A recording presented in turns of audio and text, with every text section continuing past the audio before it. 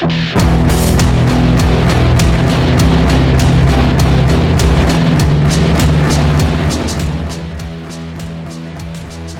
back to a brand new episode of Full Metal RPG.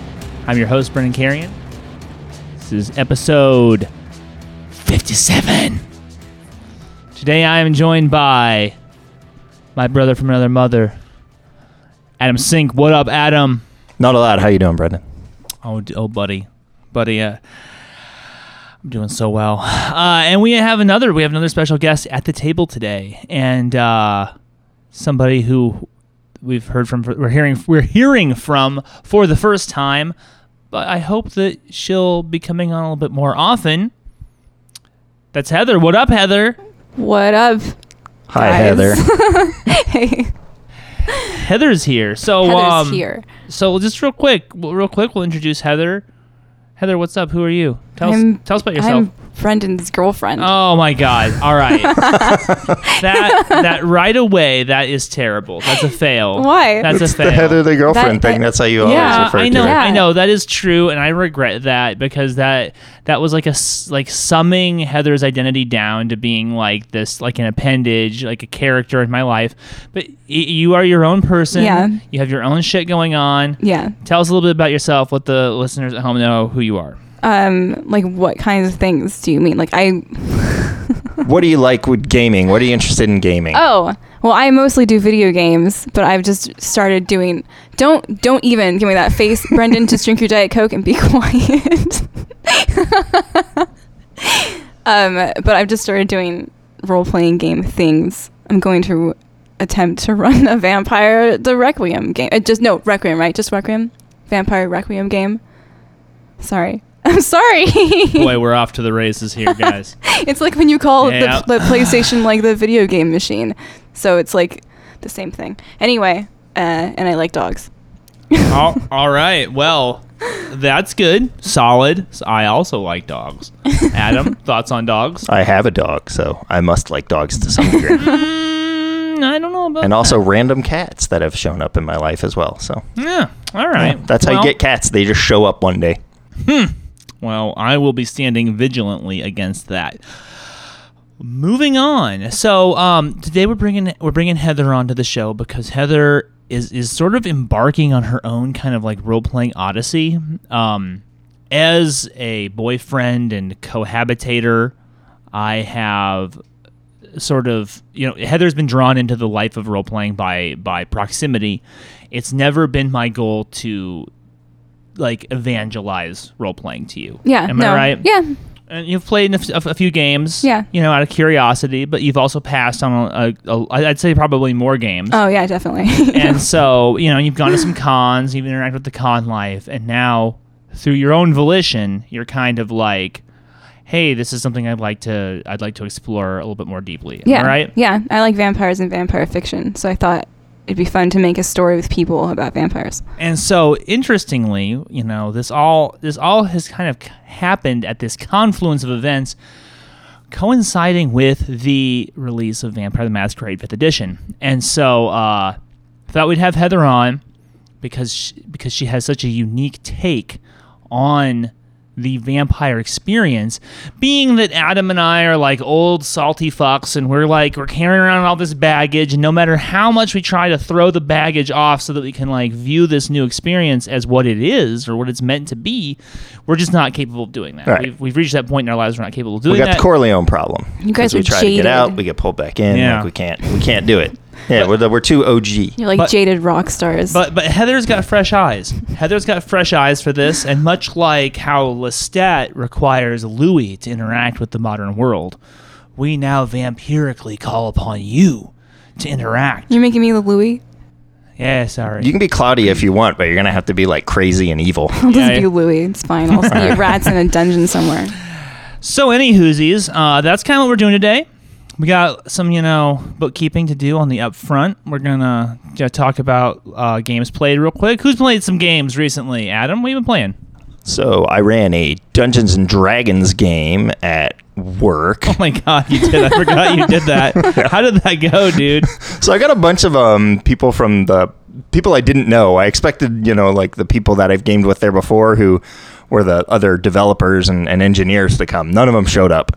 So I had a bunch of people from the sales floor and the call area like come down to come play Dungeons and Dragons with me. And I played Deathfrost Doom, like a very condensed, modified version of Deathfrost Doom, where they go into the temple and there's the evil thing. And it was kind of interesting watching how they approached that dungeon, because they got inside to that first chapel area, and the first thing they did when they saw the skulls hanging from the chains that are frozen over was start smashing them.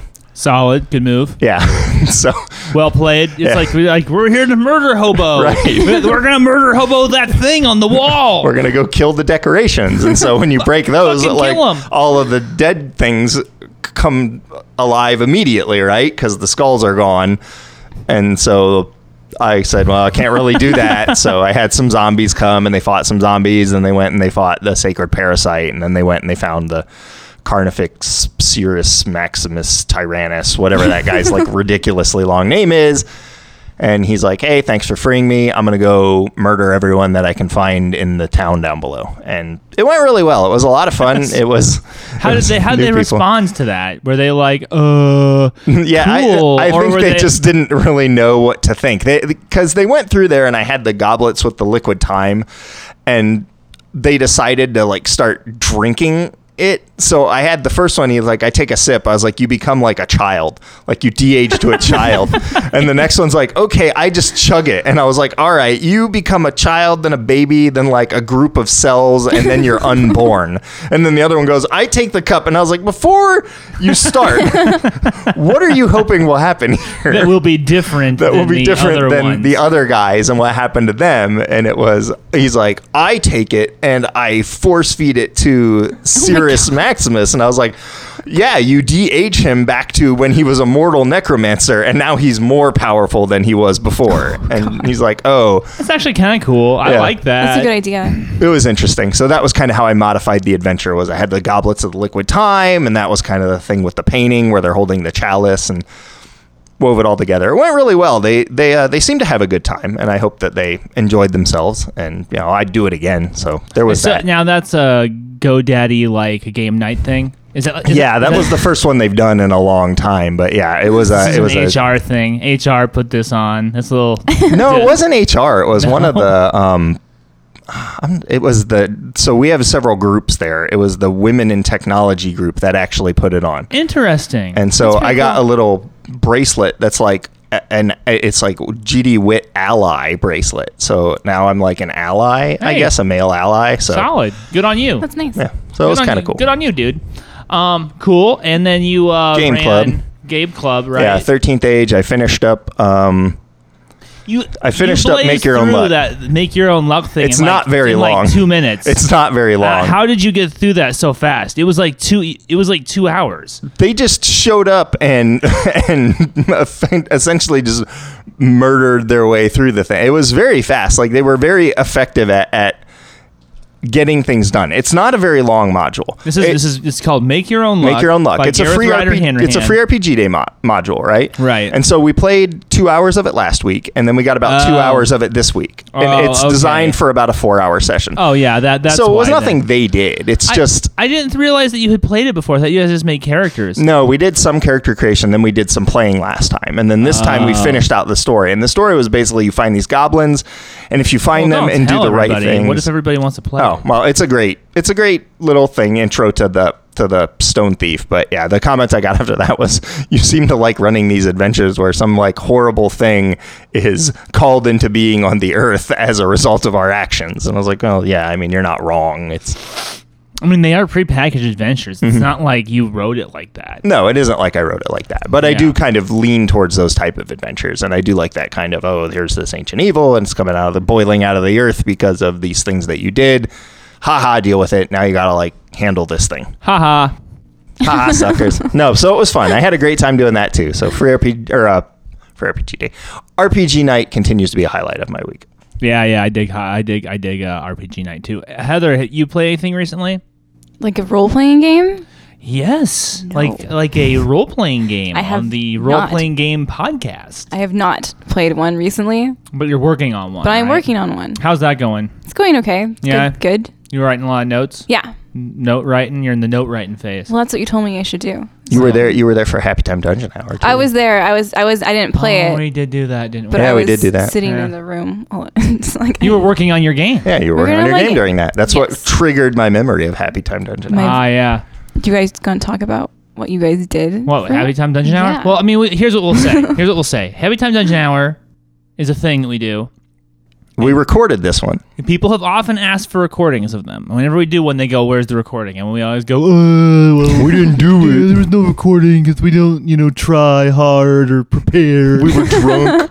And there's also that. Yeah, usually that's the problem. So this time, Andrew Long, the founder and patron of Arizona Game Fair, had the foresight to say, "Well, why don't we record one?" And so And set it up before you get drunk. Yeah, indeed. And so there was some imbibing that went on, but there was also recording that went on. And so at some point, there will be a Happy Time Dungeon Hour for people to listen to if that is something that they want to do with their time. So, How about you, Brendan? I mean, it sounds pretty great, don't I? Yeah, it's the best. Oh, man. It was You really got- funny though. You guys should be proud of it. You It guys. was good. Yo, bros. Happy Time Dungeon Hour, episode 3 coming to ya. It's going to be so good. Anyway, I don't want to oversell it. It's the Christmas episode, so enjoy that. Yeah. Enjoy that, but you'll get it before Christmas. You will get it before Christmas. The idea was Christmas in July. We didn't record it until September because that's fairly typical for our rock star lifestyles. Right. Too busy. Right. Very Too busy. awesome. So much going on. So what am I up to? Okay, so I played in the second half of Michael Collette's Achtung Cthulhu game, and I just don't think Achtung Cthulhu is for me. I mean, every so often you encounter a game, you play a game with some guys, and you're just like, you know what? I see the merits of this game, like I understand what the game is, but it's just not my thing. And I talked to some people online about it to see if maybe like I was off base about where it was we were coming from. And the consensus on that game is that it's like an action adventure game with Cthulhu monsters in it. And you were using the Savage World rules this time as opposed to the PDQ rules. Right, because I mean we always used the Savage World rules. Oh, did you? Yeah, Okay. there were some guys there who were like adherents of the Savage World rule set, and they were like, no, I really want to play Savage World. So Michael very graciously kind of like ran it in that rule set, which I just have to say I fucking hate. I would never. It's the varying dice, right? It's look, D4, D6, D8. That's not D12. what I hate about it. That's the best part of it. Is it's got this cool varying dice system, and your dice are just kind of listed right there on your character sheet. Your character sheet is very short, and you're like, "Oh, this is cool." It's like I'm playing like a little indie game. Remember, we had Josh Mathis on the show like a billion years ago, and he was all like, Savage Worlds is an incredibly technical game, and we were like, "Oh, tut, that doesn't seem right. It seems like it's a very, very system streamlined easy, and system agnostic." And I completely see where he's coming from now, because it's like everything you want to do in Savage Worlds, it's like, oh well.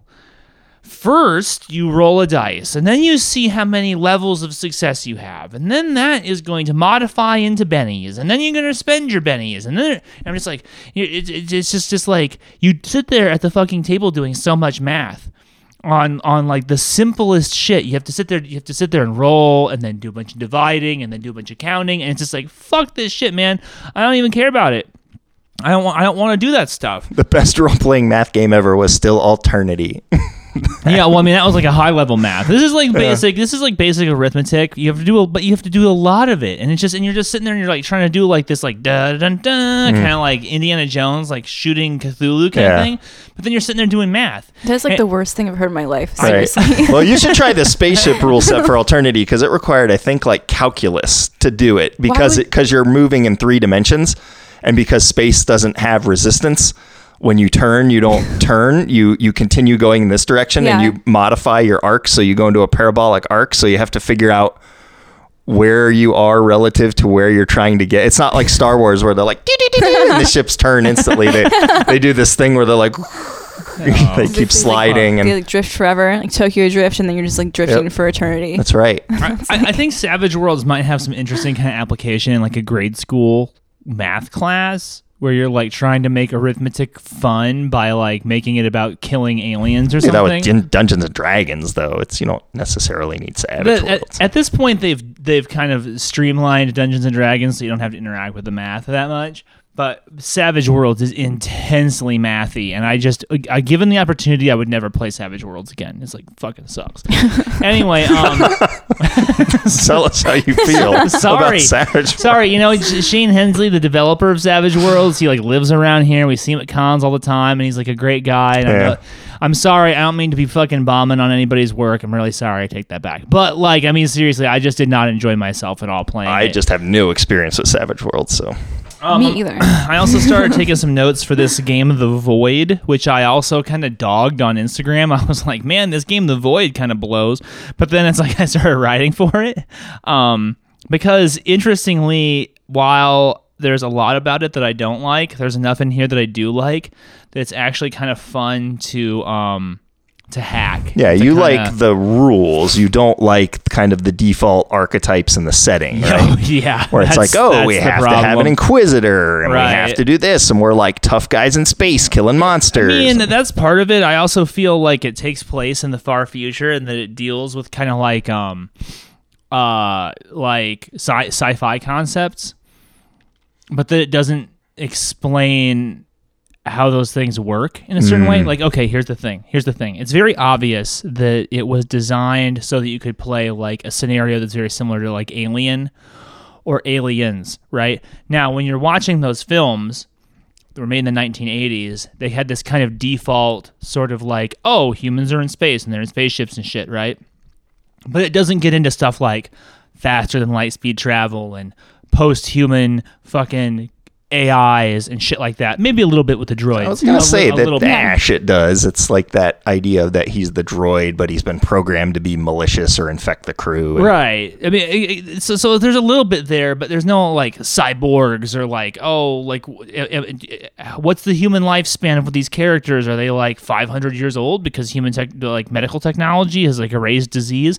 Yeah. None of that is like, what's the economy of this fucking spaceship? It's in the background, I think, much more than anything else. Exactly. Yeah. It's in the background. It's kind of just sort of like it's this sort of lump sum. You take it for granted kind of thing. Yeah, because they talk about Ripley coming back and her daughter's dead, right? Like her daughter has aged and died while she was Yeah. in cryosleep. Yeah, right.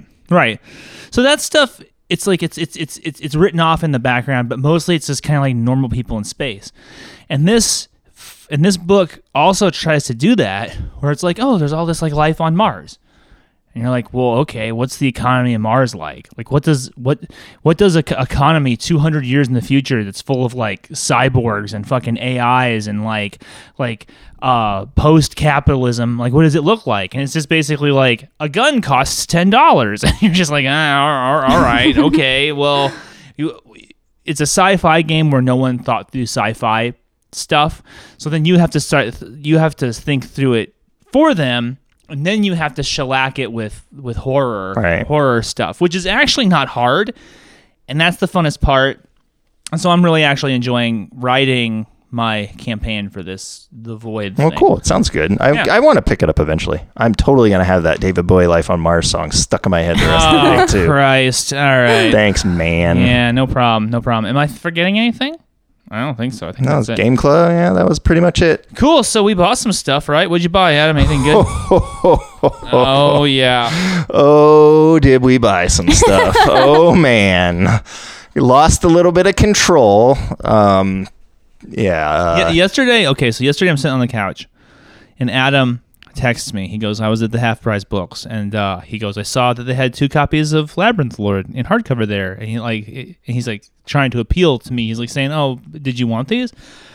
And then there's a little note underneath it. He goes, they also had Dark Heresy 2nd edition. Because I remembered you saying something about it, but I Yeah. wasn't sure if it was one you were looking for $30 for $30 in pristine condition. And I was like, wait a minute, this is the half price books that's always jacking up the prices on everything, right? Mm-hmm.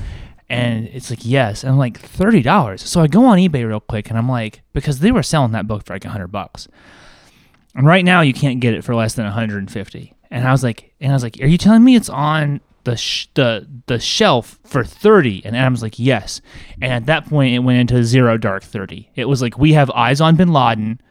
Get the fucking helicopters. We are going to get this fucking book. And the Full Metal RPG team sprung into action. And we like got down to the fucking half price books. And when we got to the half price books, not only was bin Laden sitting there making tapes, but there was like the whole leadership of Al Qaeda was there. We got them all at once, right?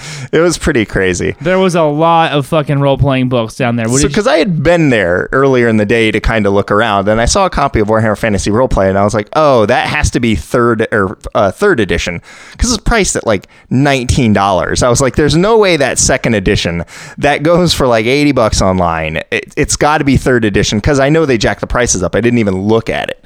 And then I saw a bunch of other Warhammer books, and I just like, I put it out of my mind, and I went off to go to the other used bookstore that's over there, where I found a copy of Kill Team, of all things. I know. Another Chase Rare. Currently unavailable in America, except for this rando bookstore. Bookstore that's like in an old Mervin's that I go to it every like 3 months just to see what they got. They had that. So I was like, hey, cool, just I want to look at it. So I grabbed that. And then, went back and let you know you went there and actually said, like, did you want this copy of Warhammer Fantasy Roleplay? I know you've been looking for it. And I was like, oh, no, that's third edition. And you're like, no, that's second. Like, and while we were talking about it, I like looked down on the shelf, and there's literally like a stack. It's like the mother load. It's like every single one of these books, like they go for minimum 40 on eBay. Some of them go up to 100, maybe 150. Like the fucking Skaven book, the Bretonia book, Tome of Corruption. Like I mean, Jesus, and they're all there for like $12.50. Yeah, $14.99. I'm just like, holy! I mean, literally, my heart started pounding in my chest. I was like sweating. I was like, wait a minute. Is this what I've been waiting for? Is this that moment where you can get the whole like Wolferp 2? For like, and I guess it ended up being like about $200. Yeah. Right? Yep, right around 200. Fucking crazy. Anyway, I didn't have the fucking depth in my chart to go for it. So Adam came down, he grabbed the Wolferp. I grabbed Dark Heresy 2nd Edition because not only did it have Dark Heresy 2nd Edition core book, but they had a copy of fucking Black Crusade, the Tome of Decay. Tome of Decay. Which is the fucking Nurgle book that goes for $100 online. They had it for $20. It was $20 on the shelf. Ridiculous. Oh, half price Bear books. in mind, this is the same half price books where they wanted $80 for Savage Worlds. And then they had Warhammer 7th edition priced for $5 less than you could buy it new in the store. Yeah. And I also found Rogue Trader there for like 60. Dude, I don't understand it. Something weird is going on. It's like maybe their role-playing person was on vacation or something, and they're just like, oh, here, just half off cover, and they were just putting them up. It's got to be what it was, because it was ridiculous. If they'd have taken even a cursory look, they would have seen that these things go for well more than what they were charging for them. So thank you, Half Price Books, for making my dreams come true. We kind of pwned those guys yesterday. That's fine, because they pwn us the other 365 days a year. It's all good. It all came out in the laundry. And to be totes honest, I'm really happy. I'm as much as I would love to have nabbed that Wolferp collection, I'm happy that it's together. I'm happy that those books are together because you went through them and you found a bunch of receipts in them, right? Mm-hmm. Yeah, there were a ton of receipts, and they're all from the Game Depot, our sponsor, the local store, from like 2006. And they were all bought cash. Whoever bought them all cash. That's it was creepy. obviously one guy who is like a local dude. It was like one collection, and then because you kind of mentioned that like there's like a senior citizens community over there. Yeah, Leisure World, and then a bunch of like assisted living facilities are right over there. My guess as to what happened is it was this dude's collection, and he was either moving into one of those facilities or moving out permanently. It's a grognardy guy, probably an older grognardy guy. And I figure it was probably along the same lines when we found Gorka Morka and the Elric and the Rogue Trader book that I got, where it was just one guy who had all these old books, and their loss has become our gain. And their kids are like, "Oh, Dad's dumb books. Here's Dad's dumb books. Somebody take him down to half price. Take him down to the used bookstores. Get beer money. Let's get some beer money." Yeah, exactly. and then you and I are like, becoming erect. We're just going. Yeah, that was basically the. Did you get any books, gist Heather? of it. I got a did get a Faulkner collection. No, I mean role-playing books. No. Is Faulkner not a role-playing book? It could be. You got a couple books this week. What? Oh, role-playing books. Is that what you mean? Because you're talking about half-price books still. Yeah, so I was role-playing books. I didn't get them from half-price Heather books. was at the Zero Dark 30 takedown of the Wolford books. I was So trying watching with disgust. Yeah, I was the trying to display. find Southern Gothic books for my vampire thing. Fair enough. Cool. And you found some. I didn't find anything except for You got some other role-playing books. I can see them right here. What'd you get this week? Anything good? I got Vampire 5th edition Oh, look at that. There it is. because I wanted it. It's very because pink. It's pretty. You wait. You got Vampire 5th edition because you wanted it because it's pretty. Yeah. That's your the cover attracted you to it? Yeah, I did. It's All pretty. right. Interesting. And okay. you've always talked about it, so I wanted to check out the newest thing to see what it was all about. You know? All right. Cool. So I did We'll that. get some hot takes from you on that Yeah, in a we'll little do that bit. later. Right? Yeah. So I'll just talk about that briefly, just saying that. Right, it's right. Pretty, and I liked it. And I like it. It's very nice. And then you got me, because I love Farscape. I'm like a Farscape nerd. You found a role-playing game for Farscape, which is so weird. There is a role. Look at that. And I love it so much. I want to encase it in gold and put it on a wall or something. This begs the question: is there a Lex role-playing game? Oh my god, I would freak the fuck out if there was. I don't think there is though. Yeah, I don't think there is either. But a simple eBay search will tell it us. feels like there should be.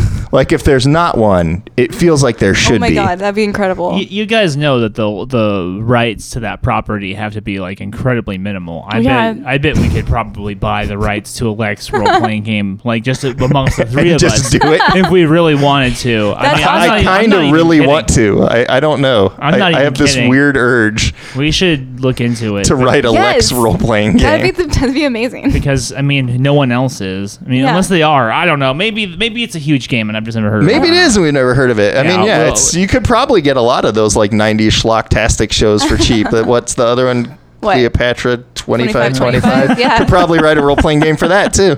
I like how that just rolled right off your tongue. Okay, you know what? When I was 12 or whatever, I lived for all those shows. Yeah, that was Lex, the Spice Farscape. Girl show. It was Yeah. girl power. The show. It was, this, It was so basically fine. Spice Girls, yeah. Yeah. And listened to Music from Destiny's Child and watched Cleopatra 2525 and put butterfly clips in my hair. Yay, late 90s. Cool. I was so dark back then.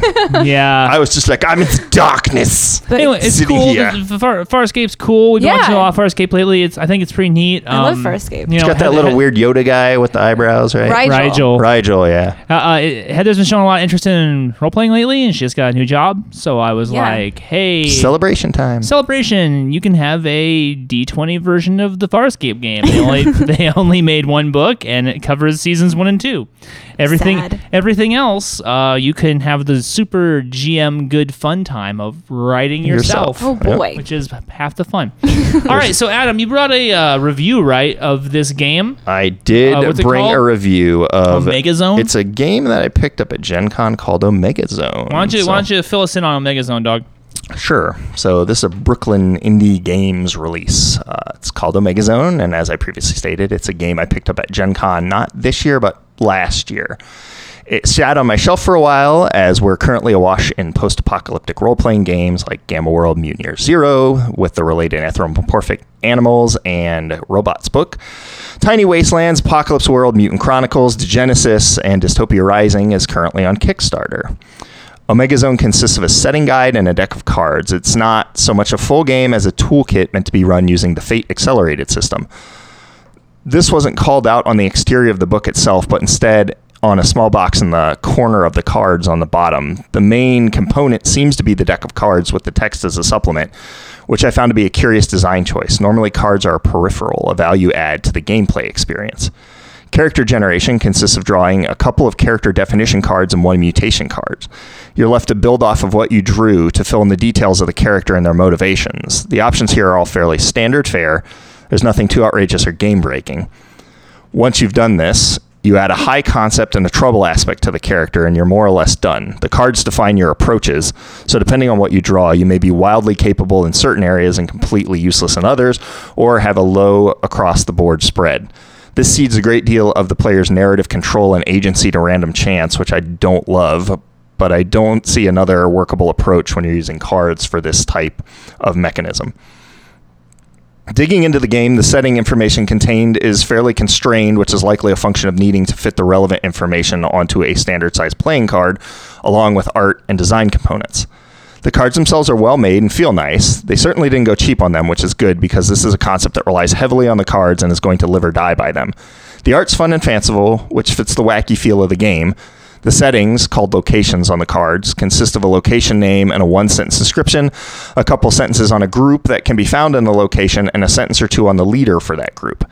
The locations are expounded upon in the book, by which I mean they get an additional 1 or 2 paragraphs about that area and the leader character found within. As an example, one location, the Reach, is described as, quote, the Reach is treacherous, but riches are there for the taking, end quote. What does that mean? It's entirely up to the GM to expound upon that one nugget and make it meaningful. The book itself doesn't provide any information as to what the author envisioned for the Reach. Is it an old technology park, a military compound, an underground bunker? That's up to you to decide, at which point you have created everything you need yourself anyway.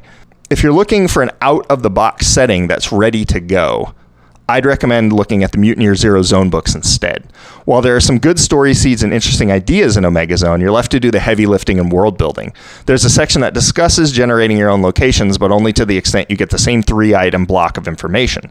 The Mutant Year Zero Zone books, conversely, are fully fleshed out and more or less ready to go without much work from the GM.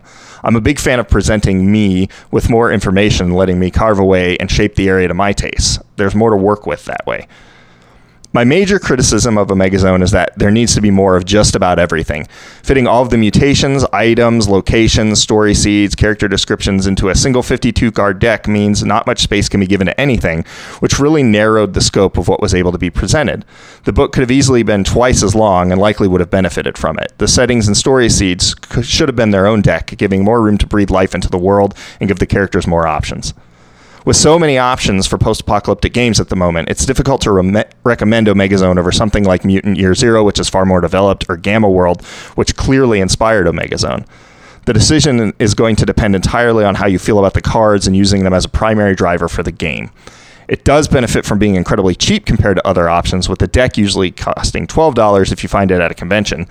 A PDF of the cards can be found on DriveThruRPG for $8, and the setting book PDF is $10. So for $18, it's a roughly equivalent to buying a Mutant Year Zero Zone book.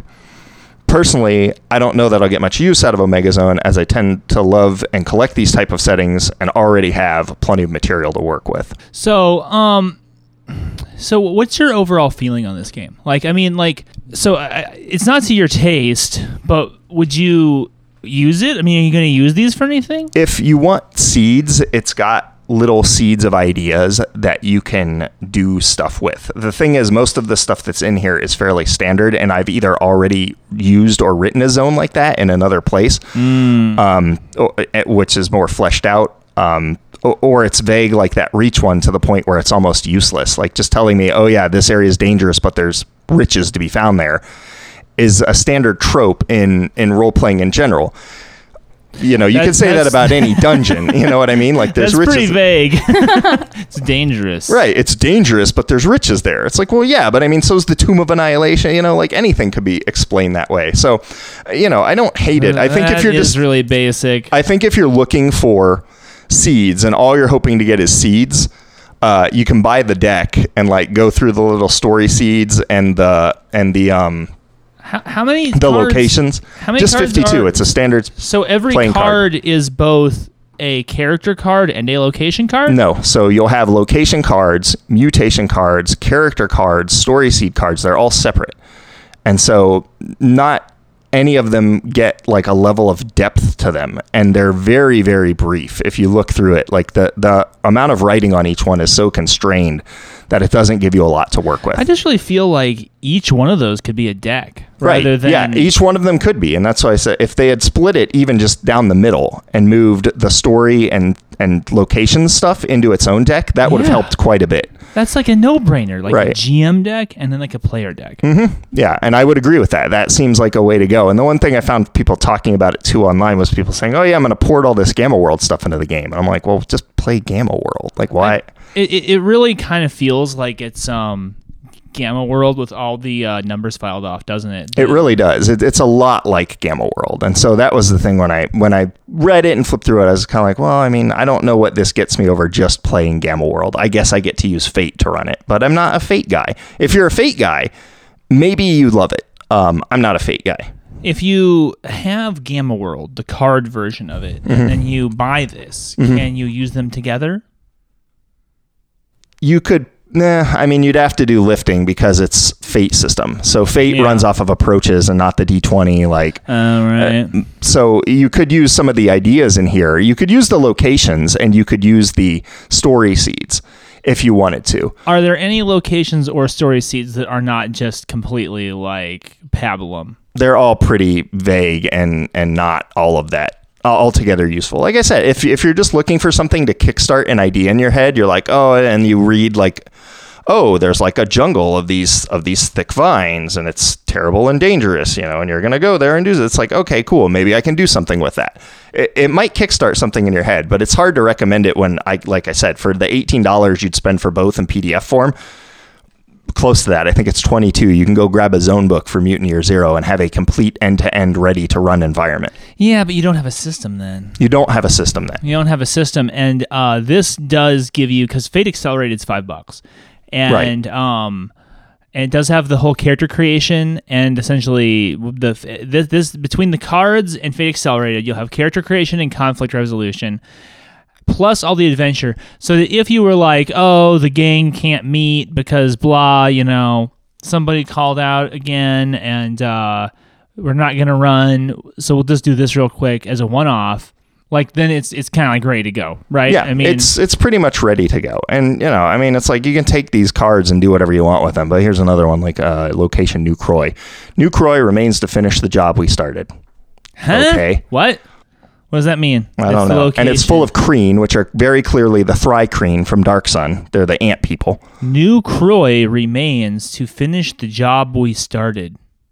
That doesn't make any sense. Yeah, I mean, this one's not New Alexandria. Knowledge is power. New Alexandria wants it all. Okay, at least I have an idea then, like, of what their primary motivator is. I'm assuming the job is the apocalypse. That's sort of what I'm kind of guessing, is that it's like a oh, these guys are going to destroy the world kind of thing. Yeah, it's kind of what I gathered from it. Like I said, it's not terrible, but there's just so much heavy lifting that you're going to have to do that I don't know how much use you get out of this. The cards are really nice, though. I mean, they did a nice job on the cards. The art's good. The card's well done. I'm not freaking out about the art. It's kind of cartoony. Yeah, it's cartoony, but that's kind of the feel of the game. It's not, it's fine. I don't hate it. I was kind of hoping when you brought it over that it was going to be like a little bit more like Vornheim for the post-apocalypse, and I kind of feel like maybe they were hoping to occupy that niche. But it's just, I mean, it's not written with the same kind of intellectual sharpness of Vornheim. It's too thin. Like I said, it could have benefited from having a lot more to it. I'm also not stoked about this character creation as cards thing, but I guess if we're going to take that as kind of like granted because of Gamma World, then it is what it is. Yeah, right? Gamma World wasn't card-based character creation. It was just your mutations and your tech was... and they weren't even your primary mutations. They were your little, like, alpha flux mutations. Oh. All right. Well, I'm not a scholar of Gamma World. I feel like it's, Gamma World kind of paved the way for those cards as peripherals that are integrated into the gameplay experience that we see a lot now, because you get them for Mutant Year Zero. You get them for, like the spell cards for Dungeons & Dragons. You're starting to see it crop up a lot more in the gaming world. I think it was just one of those ones where it was kind of ahead of its time in that regard. No. Yeah, I don't love it either, but, it seems to be the way of things now. Do you have any thoughts on this, Heather? No? You have nothing that we've said piques you on any level? I don't like post-apocalypse games. Why not? Why is that? They don't interest me very much. Like just like with Fallout and stuff, I don't care about that kind of story, I guess. It's kind of like like Walking Dead or something. Cut me deep. It cuts me real deep. That's what I love. Ooh, this is awkward. So like if like I say it was like game night and like, you know, inevitably one of your players calls out. Yeah. But then like the mysterious Jeff is like, "Oh, I got this thing." What would you say? Like, you keep that back in your bag there, buddy. All right. Fair enough. We'll play That's fair. a card game. Well, I don't know. all right. Okay. Well, heard it here first. All right. So cool. So this is called a Mega Zone, right? It's called Omega Zone by Tim it's- Rodriguez, and it's from Brooklyn Indie Games. You can find it on Drive-Thru RPG. You can find it at conventions. I haven't really seen it at stores, and I don't know how you get print editions of any of this outside of a convention. They don't have like a web presence?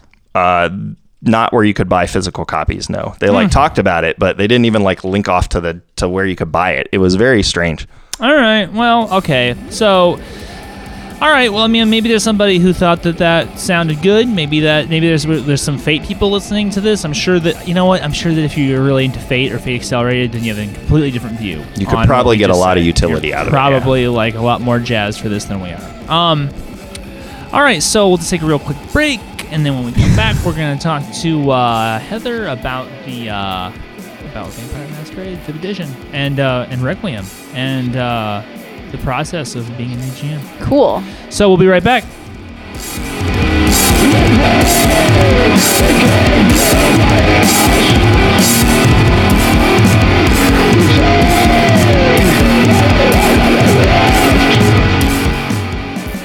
And we're back. I'd like to take this time to remind everyone that Full Metal RPG is sponsored by the Game Depot in Tempe, Arizona, on the corner of McClintock and Southern. You can go there to get all of your miniatures, wargaming, and gaming needs. Game Depot's got dice, it's got paint, it's got books. We're there on Friday nights. Come check it out. Let them know we sent you. If you heard about some on the show that you want, let them know. Take a special order. And it helps us, helps them. Let them know they're getting something back for the investment they're making into us. And we also have our monthly giveaway. We got our monthly giveaway. The Pathfinder Beta. Pathfinder Beta Softcover. soft cover. We're going to give it to you. I'm going to give it to you right now. So to enter that, you had to hop on the Instagram, follow Full Metal RPG, like the post, tag a friend, and then listen to the episode to see if you won. You got to listen to the episode to see if you won. It does us no good if you don't listen to the episode. If you just hop on Instagram, like the page, tag a friend, we don't care. We want them ears. We need them ears. It's not nothing. I mean, I'm always happy to have more eyes on the Instagram. That's but fine. we need the ears. But we want your ear holes. If you're not, I mean, we want to crawl inside your brain. We understand that there's like a billion of these fucking podcasts out. When we started this, there was not a billion podcasts. There was probably only like a million. Yeah. But now there's like a billion. Like every time you encounter somebody and you're like, "Hey, you into role playing?" and they're like, "I have a podcast." People ask us. They go, "Hey, let's think about starting a podcast. What do you think?" And I was like, "I mean, don't." Yeah, it's like a million now. That is literally my answer whenever somebody wants to start a podcast. It's just a podcast. It's like, why would you do that to yourself? It's a lot of work, and then you have to give away books to get people to listen, and then they don't even listen to the show to get their free books. So I mean, that tells at some point we're going to have a bonanza where we give away all of the stuff that people never claimed. Yeah. Well, I've actually been talking to the homie Orkagor about that, and he's putting together a little Krampus picture for us. Sweet. So when Christmas comes around, to all of the dedicated cultists, all of the Shadow Sworn motherfuckers will get a chance to get on some of this fucking this shit that all the ne'er-do-wells who thought that they could get a free book by like pushing a button on a phone. All the shit they left out, we will redistribute to the faithful. This is the second time Krampus has come up in like a 1 week period. That's kind of weird. Interesting. Krampus keeps coming up. Yeah, touche. All right, so the winner of that book is David Rybacki. That is David Rybacki. You won Pathfinder 2nd Edition Beta. So congratulations on winning that book, and you should definitely get at us. Full Metal RPG. Where does Full Metal RPG official at gmail.com, or hit us up on Instagram, direct message us, or hit us up on Facebook, message us there. Don't go on Twitter because we're not on Twitter. I actually started Twitter. Did you? Yeah, but it's not fleshed out yet. Don't look. All right, yeah, don't go to the Twitter. Yeah, it fucking sucks. Twitter's a cesspool. It fucking blows. Anyway, so get at us. Get a copy of your book, copy of Pathfinder 2nd Edition Beta, soft cover, shipped to you for free. All right, great. So now, Heather, what up? How you been? Great. How have living? you been? How you living? I live with you, so. All right. So terrible is what I'm hearing. Oh boy. This is great. This is going great. This is where we put the so you guys screws to win. Brendan for a half hour. My time has come. So Yeah. all right. So our premise here is right, V5. V5. Yeah. From a fresh gamer perspective, from a younger gamer perspective, from a female perspective. this is all the of the things we are not. We are old, sad males, And- white males. So we need to You've been hear cheated. This is about. V5 is the new hotness, It is, and White Wolf is betting big that they can capture this new audience, right? This whole kind of role playing is new. It's kind of cool to them or whatever. It's at the very least, it's like a fun thing that you can do with your friends on Friday night and like not be made fun of for, which is kind of like that's a whole new world for us. So Heather, Yeah. why don't you tell us like what have you played? What have you played? What games have you played before now? What have I played? I think I played a D&D, didn't I? Like the You played Underdark. out of the Abyss for a little while. That was fun. Mm-hmm. I think I played a session of Vampire with you that went horribly wrong. You played a couple different not great sessions of Vampire the Well, Requiem with me. Oh, was it Requiem? Yeah, those were Oh. both Requiem Well, games. I'm- Not that you haven't could run tell. Masquerade in like forever. So. Well, I mean, she didn't play in my Masquerade game. I was running Dark Ages Vampire for a while, and she didn't play. No, I did oh, not. right. Oh, That yeah, was I Giovanni did- Chronicles. Yeah, Right. I didn't play that. I went to the dog park instead. Yeah. Okay, so I think that's basically it, haven't I? haven't- Cool. I also played Ponies of Sin once. Right. You did play Ponies of Yeah. Sin. That's And- correct. That was really fun. Then didn't you one time play Lamentations of the Flame Princess when you were doing Death Frost Doom? Yeah, I think I was like a dude bro barbarian. All barbarians are kind of dude pro barbarians. Yeah, you guys are just That was really really fun. Okay, so And I played the Cthulhu thing with you and was it Cthulhu? Trail of Cthulhu? Trail of Cthulhu? Cthulhu City? With Alexander and you. Oh right, yeah, you did play that. Yeah, that was a good time. That was a good time. So, just the random style. The other day, you say to me, you turn to me, apropos of nothing. You turn to me, you go, "I want to run Vampire Requiem," and I was floored. So where'd that come from? Well, I wanted to play one, and then went well since we usually. Okay, so like we played them right. I played them with you, and they always were like disastrous. Not because of you, not because of you. But the common feature of all of them is you're running No. them. Just so we're clear. Sometimes when I like want something to happen, it doesn't happen, so I have to do it myself. Like say I want a book I want to read, it's not there, so I have to write it myself. That is the classic GM story. I Yeah. want this game to exist. No one's going to do it. I'll do it. So that's kind of welcome. what I was doing. You've joined us. Welcome. Thanks. So yeah, that's usually what happens. So I decided I want to do a vampire role playing game, and I'm going to be in charge, and it's going to be weird probably. I don't know what I'm doing. I don't know what I'm doing at all. I don't know what I'm doing. I don't know how to do it. That's the fun part. You figure it out as you go. But in all of this, you've been reading Requiem Yes. Second Edition. Oh right? yeah. That's the first game that you bought me ever. Okay, so I did say that I didn't try and voice role playing on you, but I did very early on in our relationship buy you a Vampire the Requiem And Second dice. Edition game. You bought me Oh, dice. did I? Like Huh. a bunch of dice. Yeah, typical. Lame. Here, have this bag of heroin. Here's Yeah. a needle and a spoon Yeah. But it and a didn't- lighter. It didn't take though, No. because I don't know. I mean, it was like a gesture, it kind of like, this is what I do kind of thing. And apparently it made some kind of impression on you, right? Because here's your book. I mean, so what are your thoughts on Requiem Second Edition? I love it actually. Why is that? Maybe because I'm not like a role player or whatever. I like kind of like going into it. I liked the fiction that's inside of it. Like in front of every chapter, there's like a story of these two people. Like right. Yeah, that kind of drew me into it because it's interesting. I love it a lot. Each section of the story is like a section of the chapter, like the chapter, like the storytelling chapter or like the clan chapter or whatever. And I like how it kind of like draws you into the chapters. Yeah, but I mean, you could read a book. Like if you could just read it, you could read a Anne Rice book. So why? Are you saying that like the stories fit the section they introduce? Like there's a thematic tie Yeah, there? it's like an overarching story that fits the sections it's introducing. Yeah. Okay. I like that a lot. But what makes the game itself compelling? Like, I mean, why bother with a game? Well, the clan fictions are also really compelling.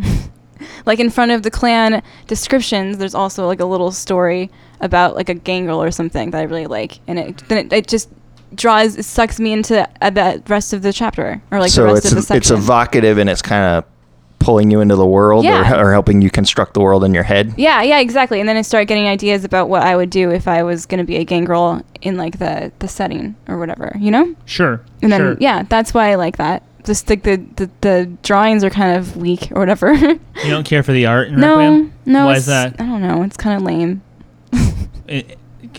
Would you care to elaborate? It's kind on of what that like a cheesy comic book. I don't really like that much. You know what I mean? Yeah, I actually do. So very sketchy in parts. Yeah, I can see that. And I don't like. There's a little bit of charts. I think I'm not really a big fan of charts. Whenever I see them, I get like flashbacks to like middle school math, and I want to die. So I hate charts also. Yeah. I like it better when it's just like tells you about the story. And that has traditionally, as you and I have discussed role playing over the years, been one of the things about role playing that kind of turns you off to it. Oh, yeah. Sort of like the preoccupation with math. Yeah, I hate that. And the battles that take forever with like rolling dice and math. I hate it. I just like my eyes glaze over and then they fall out of my head. Am I wrong in presuming that the chart itself, it becomes sort of symbolic of that kind of like mathematical thinking? Yeah, it does. Okay. I don't like it. Yeah. All right. So then out of nowhere, you're like, okay, I'm going to run the game. And you started working on it, you know, and you've talked to me a little bit about your idea, your concept. I think it's interesting. I think it's compelling. But then, to surprise me like twice in a row, we were just talking about Vampire 5 and you're like, oh yeah, I want to get that. And I was like, what? I was like, huh? So we got you a Vampire 5. Yeah, you did. Here it is. Here it is. I got it too. And what are your thoughts? What are your takeaways? Now to preface this, I have flipped through the book. That's all I've done. Yeah, both have. I've just leafed through it. I have not read it. I have deliberately tried to keep my personal impressions away from it, and in leading up to this podcast, I've deliberately tried to not talk about it with you. Yeah. To keep your impressions sort of, to let them be what they are. Clean or something. Yeah. Keep them pure. I'm still waiting for the whole swath of what was supposed to be the core to release before I do anything with it. Yeah. Harumph. So so tell us. What are your thoughts on V5? Well, I kind of compared them to Requiem because I was reading it at the same time. If that's okay to do with my absolutely. I got these notes here. Yeah, why don't you? that I should consult. Okay. Well, my first point that I have on here is the fiction, obviously, because it's a big deal for Requiem. I love it. And the fiction in Masquerade I hate. Why? Because it's very, very cheesy, and it's just like something like a fan fiction person would write on like fanfiction.net or something. It's not like compelling. It's very boring. Is it technically not well done, or is it just? It's they're trying. It's the whole book. I think it's like the theme. They're trying too hard. Like it's try hard. Yeah, it does. Like the first part of the fiction is like a letter, and it's like a really. It's just like it's explaining the game to like new people in like the most dry way possible. I mean, you really feel like it's okay. Yes. You feel like it's really dry. Yes. Even though it's fiction, even though they kind of like dolled it up for you a little bit with like a little story to kind of get you involved. Yeah, because it just becomes like it just becomes like an explanation of the game in like a technical way, like a textbook. It's in the style of a letter, but it's not. It doesn't feel like someone's telling you to like a. And it's not like I'm like talking to you about it like, hey, this is what happens in the book. It's just like it's like a manual. Well, that's not encouraging. No. And especially considering that you found the Requiem fiction to be so good.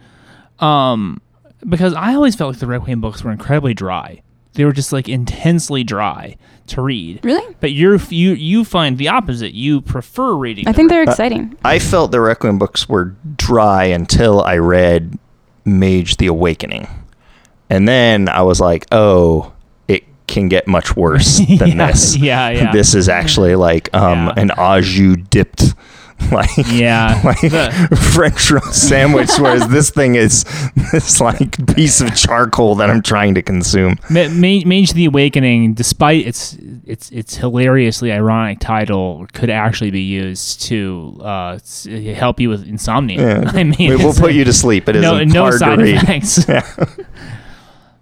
So, takeaways. Okay. Let me have it. So, how do you feel about the game? Like, because you're kind of at this crossroads, right? Where you're like, oh, I mean, you're not so deep into the planning of your Requiem game that you couldn't just scuttle it and do a Masquerade game. Or you could just, like, lift all the Requiem, shit out and put the Masquerade shit in if you wanted. So, I mean, which direction do you want to go now? Well, I thought about that, too. But then I don't... Did you want to go through your points, or did you want to... Did you want to go through the remainder of your points, or do you? Well, I didn't think about that either. Well, I didn't write down that whole thing what Brendan just said. But when I was reading this, not watching it because it's not a show, it's a book. I had the idea maybe I should just switch over to this since it's like new and like fresh and stuff. But like I don't want to. I don't like it that much. Well, like why? I don't know. I don't know what it is. It's just like whenever I read it. It's just like I feel like it's like a little like a tween who just like discovered Hot Topic and like discovered like the originals and is like trying to tell me about vampires. That's how it feels. So it doesn't speak to you? No, it seems like it's trying so hard to be cool and appeal to like a millennial, I guess, or someone who's new, that it just like makes me want to just like throw it against a wall. Really? So it's actually has like an anger-inducing, like kind of try-hardiness to it. Yeah, and it makes me like I actually do physically I roll my eyes at it sometimes. Is it like that Steve Buscemi meme where he's like, "Why, hello there, my fellow kids," where he's got the skateboard and the band shirt or whatever? Like it's very obvious that it's trying to make you like the whole setting is like we're so cool. We go to like clubs with like cool like pulsing beats and wear like black clothes. Don't you want to do that too in this book? Like, no, I don't, and I don't think that that's cool. So is this entire book the opening scene to the movie Blade? Yes. Oh my god, yes it is. That's what it feels like, but like more lame. Like I like the opening. I do like the opening scene to the movie so Blade, but no, it sounds like she's saying it's we're at the but it's dated, right? It's like somebody recreating it on a YouTube channel. Like someone took the opening scene of Blade and like decided. So somebody who didn't understand it and who wanted to kind of glom on it. Yeah, but they didn't do it right. Yeah. Okay, that's what it feels I can like. see that. I do like the art, and I do like how it's like a Vogue magazine. Like it's like the layout's kind of like a magazine. I like that. I mean, Erickson was very proud of the layout. He should be. That's the best part. He says that they keep it to 400 words a page, which is so it does not feel dense. Mm-hmm. It feels kind of airy as you're flipping through it. There's a lot of blank space, but it doesn't feel wasted. It feels like the words are given room to breathe, and the art is given a place to inhabit. Mm-hmm. Yeah. The only part... Sorry, go ahead. Oh, well, no, you go ahead. I didn't mean to interrupt. The only part I liked about the Masquerade, the V5, is like the clan section. That's the only part that felt like visceral and like exciting to me. Elaborate. Like, just like with Requiem, there's like a little piece of fiction in the front of it. It didn't feel like it was like very contrived at this instance. And like it gave me ideas of what I would do if I was going to be in a clan, in any of those clans. I will say you were talking about the layout and you had specifically called out how you liked it. And you were right. When I looked at it, it did have that magazine look and it did have a lot of Vogue. And I remember having kind of a like quite visceral negative reaction to the Toreador picture they led with. And Jim Miller and Chris Handley from Darker Days Radio telling me, oh no, this could be a stylistic choice that they're making to present them in this kind of way because that's how they view themselves. But really they're like these artists. And I kind of said, well, that's kind of reading into it. And I will admit, having seen the other clan pictures, I think that they were right and I was wrong. and that they were kind of going for that, and they did. And I don't mind the vision that they have. Having looked through your book, I think that they did a nice job with the clan intro pictures and the other things they did. I think the art direction was solid. Yeah. I mean, here's the thing. I think it's obvious that they executed what it was that they wanted to execute, which was to essentially give it this kind of like high fashion kind of feel. It definitely does. The question is that a superior interpretation to what the 90s vampire, and I'm not talking about the gothic late punk. I'm not even talking about late 90s. I'm talking about the early 90s, and I would not even say gothic punk. I would say that it was meant to feel like music.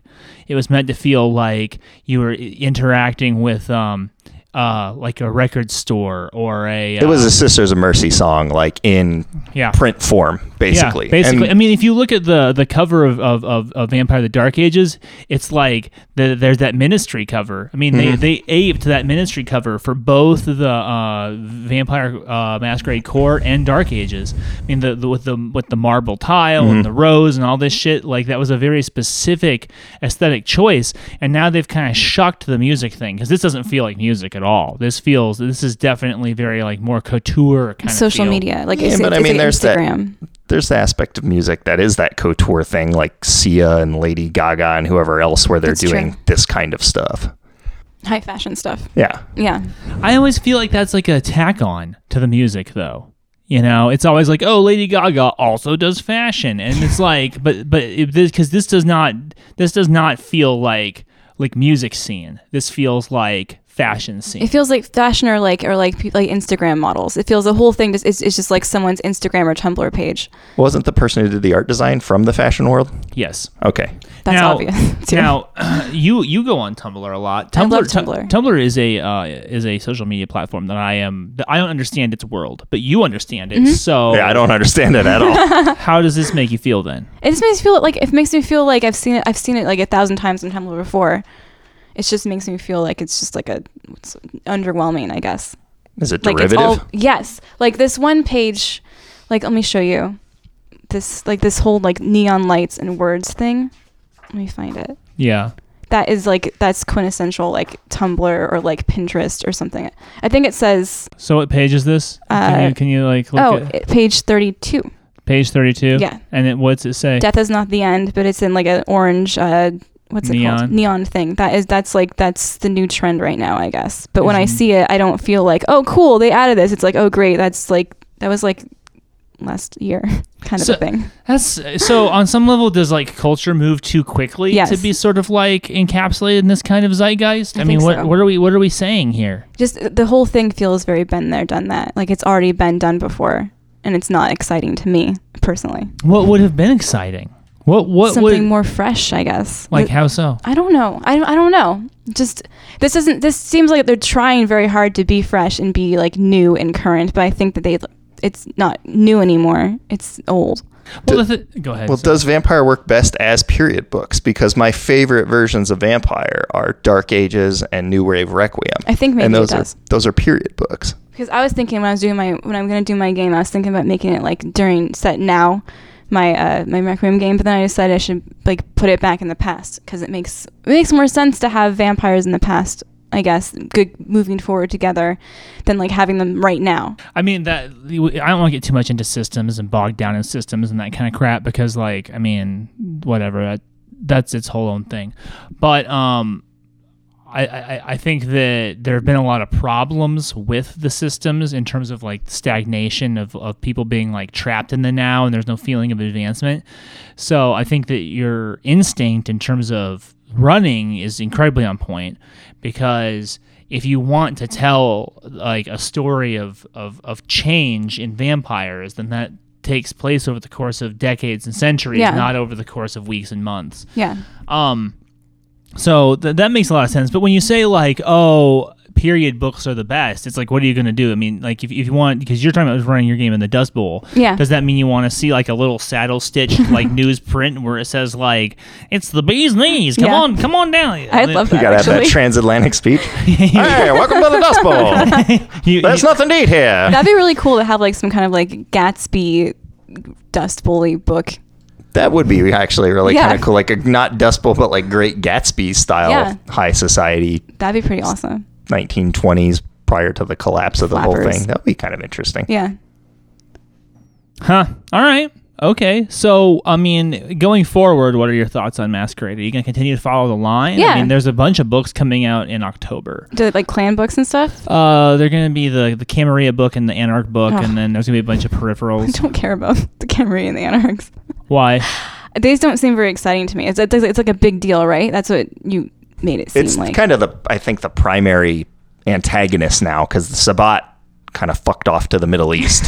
That's not They actually fucked off out of entirely there. true. I Like, know it's not entirely true, but you can read and hear what happened to the Sabbat, and it's like it's a little bit more interesting than that. But so Chicago's coming out. Their big book Chicago is coming out, and that's Yeah. actually going to have the La Sombra in it for of all books. There's no La Sombra in Chicago. Well, there traditionally haven't been La Sombra in Chicago. They're going to be in the Chicago book. What's interesting is that I don't think that the Camarilla and the Anarchs are the antagonists. I think that they are the context. They are the context in which the game is taking place now. And what's sort of interesting about them saying, oh, the La Sombra are going to be in Chicago, is that there's like essentially a sidebar in here that explains what's going on with the Sabbat. And essentially what it's saying is that their hierarchy, their structure, like ceased to exist. And so now That's weird. Now they are they're moving around, and there's like a lot of people who used to be in the Sabbat, and now they're coming to the Camarilla, and they're saying, "Can we get in on this?" Oh, and they aren't going to the Church of Cain? Well, I mean, they are really trying to decentralize the game from where it was when they left it in like 2001 or whatever it was. Which is probably a smart notion. Yeah, the whole idea that the world is in this binary vampire cold/hot war, and that like any little patch of ground can be defined as either a Sabbat patch of ground or a Camarilla patch of ground is ridiculous. It doesn't make any sense. It didn't make any sense then. It makes even less sense now. And so they're kind of trying to do what 5th edition did, where they're talking about like the points of light. You know what I'm saying? Where it's like the map is a big roiling darkness, and there are small specks, not of like heroism, but of like order, where there are younger vampires trying to create order. So like Requiem. Because that's very Requiem. they cribbed so much from Requiem. It certainly feels that way, it's- looking at the blood potency Yeah. mechanic and what you're telling me now. It sounds a lot like Requiem. But even all that said, you Heather, still Yes. feel like Requiem is the superior game. Yeah. Well, it was there first, and I guess if they're copying from it, that's probably a reason why they're copying from it, right? Oh, I mean, Yeah, I don't probably. know. I mean, there's a debatable point there, but you know. Yeah, My I'm just biggest interested problem- to see when like the Zemishe are going to come out. Because if the La Sombra are coming out in Chicago, are they going to like release, I don't know, LA with the Zemishe? It's Yeah, I don't know what the plan is. I don't know. What they have said is that because Chicago is being done in joint forces with Onyx Path, and the idea is that they want people who are like boots on the ground writing the material that they are experiencing. So an American team is being used to write Chicago. If, for instance, they were going to have the Zimisi show up as part of a Prague book or something, by what they have said is we can expect to see that from, say, like a, Eastern European design team, so that they would understand what goes into that. And that makes a lot of sense. I'm not against it. I'm not against it. So, but you're not super captivated. You're not like Heather, you're not sitting by the fucking door waiting for the new 50 books to come out so you can buy them up. My biggest problem with like vampire games is like the way that they make you have to be in some kind of like club or something. Like why do vampires have to be in like their own little like different clubs and like fight each other? Why can't other things happen? We'll talk about that. What are your thoughts? I feel like it's like very like I don't know. Like it just feels like it's like just like an army. Like it's like an army game. It's like an excuse to have like vampire armies fighting other vampire armies in like a different kind of way, like a Game of Thronesy way, I guess. So what's your approach? I like in like Anne Rice, I guess, with like Louis and Lestat and Claudia, they weren't in any kind of club. They were just like hanging out together, just like existing throughout the ages together. And like when they found a club, like they found the Theatrus de Vampires, they like fucked everything up because clubs suck. Burned it to the ground, killed everyone inside. The club made like their whole existence like horrible, and like they killed everybody because those guys tried to kill them.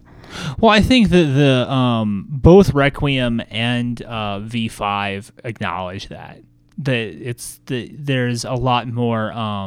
The life doesn't just get kind of like boiled down to like what weird little group you're in. And I think that was a major failing of the original Masquerade material, is that it started out being this kind of like edgy, different thing of like, oh, I get to choose a clan, and then I'm part of a sect, and these ideas of belonging that had never been expressed in role playing up till that point felt very new and very fresh. But by the time you hit 97 through 99, people were starting to talk about like, oh, that character is the way they are because, and then they would cite clan or they would cite sect. And then they started even doing like what I consider to be more heinous things, where they were saying this character can't be because of clan or because of sect. Like, oh, that character's not Bruja. A Bruja would never be like that. Yeah, It's just really like that's hate just that. like fucking ridiculous. Yeah. That's absolutely fucking ridiculous. Yeah, well, it was kind of that early 90s gang war ideology, right? Like, I'm in the Bruja, we hate the Ventru, we're going to rumble, you know?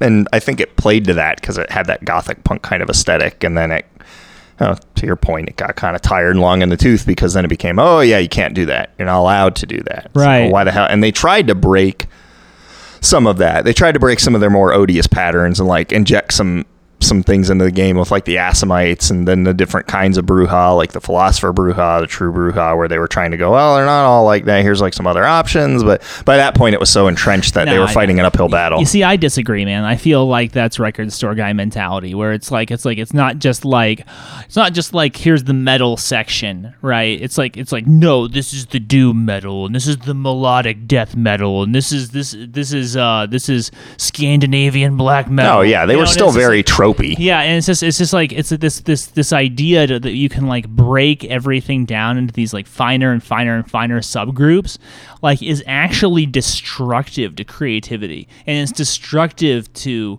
the way that games get played, where everybody's always trying to analyze everything. Like, ooh, what are you? What little nook can I slot you into? That's game nerds, man. That's like what they do. I mean, Everybody does that to that's some nerds, extent. sure, but the game like rewarded that type of thinking. Oh, Like, it definitely did. Games still reward that type of thinking. Even D&D 5th still rewards that type of thinking. It's like, oh, I'm going to be a tiefling, elder god pact warlock, like, and then going to be put into my little box, and I'm going to be the stout heart dwarf fighter, and mechanically I see what you're saying, but like on a social level, like nobody, it's not like the tiefling character walks into a tavern in D&D and the innkeeper walks up to him and says, no tiefling dark pack warlocks allowed here, this is only for Stoneheart dwarves. That tavern owner should totally tell that tiefling that no Be dark pack that as warlocks it are may, allowed. that's not what the game's about, and that's what Vampire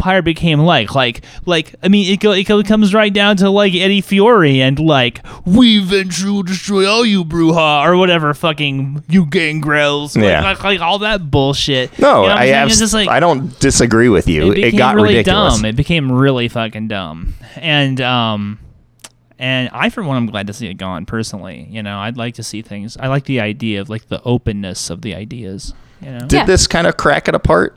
Did it help do that? Like Did the clan splats? Well, there's still Camarilla there, and there's still like the Anarch stuff. But like, I think they're trying to like you said, they're trying to get away from that kind of stuff too. They're trying to make a new world, which I like that. That's nice. They're making a new world for a new generation or something like that. That's very good.